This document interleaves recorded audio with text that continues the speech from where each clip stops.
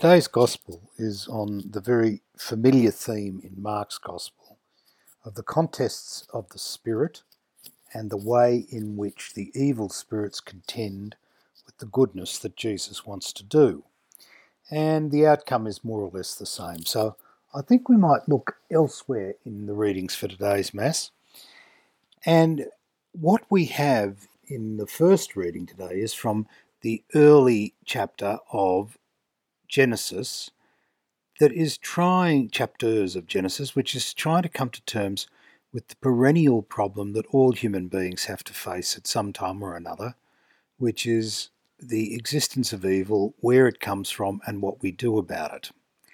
That's certainly what's there in Genesis, and it's the familiar story of Adam and Eve in the garden, and the serpent and the temptation, and the entry of evil, which is the perversion of things that God created that are good, but they end up being destructive because of the way in which we misunderstand them and we abuse them. Now, what's that all about, and what's it got to do with what's there in the Gospel? Well, it's more or less the same thing, that the contest in our lives that was there in Jesus' time and which is there in the stories as recorded in the Old Testament is more or less the same.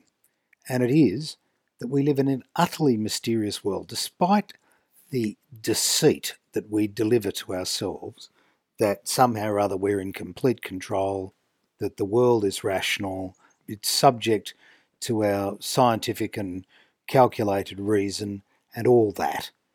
The fact of the matter is, as any brief inspection of our lives shows, our lives are out of control.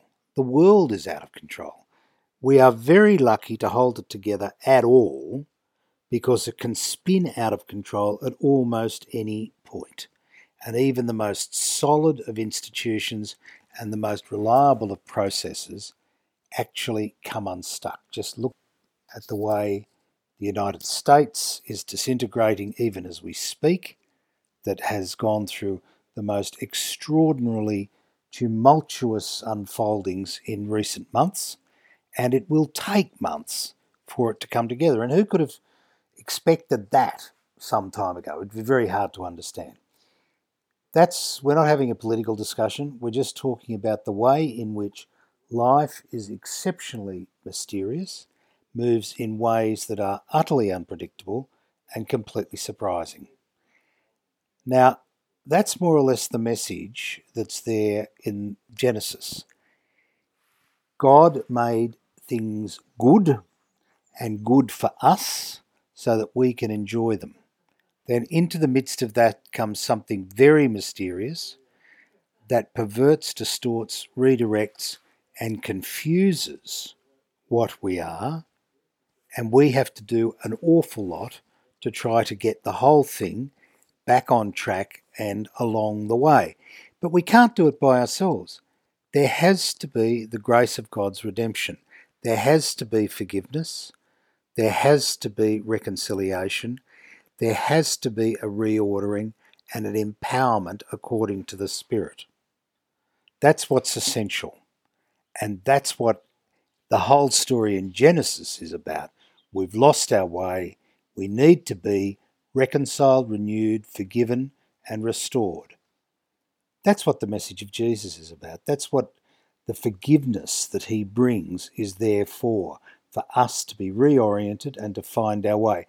And so when it comes to the gospel, and we hear those stories about the ways in which people are completely confused and misdirected and go the wrong way, through the goodness of God and by God's grace, we can get back on track and find our way to the life and love that he promises.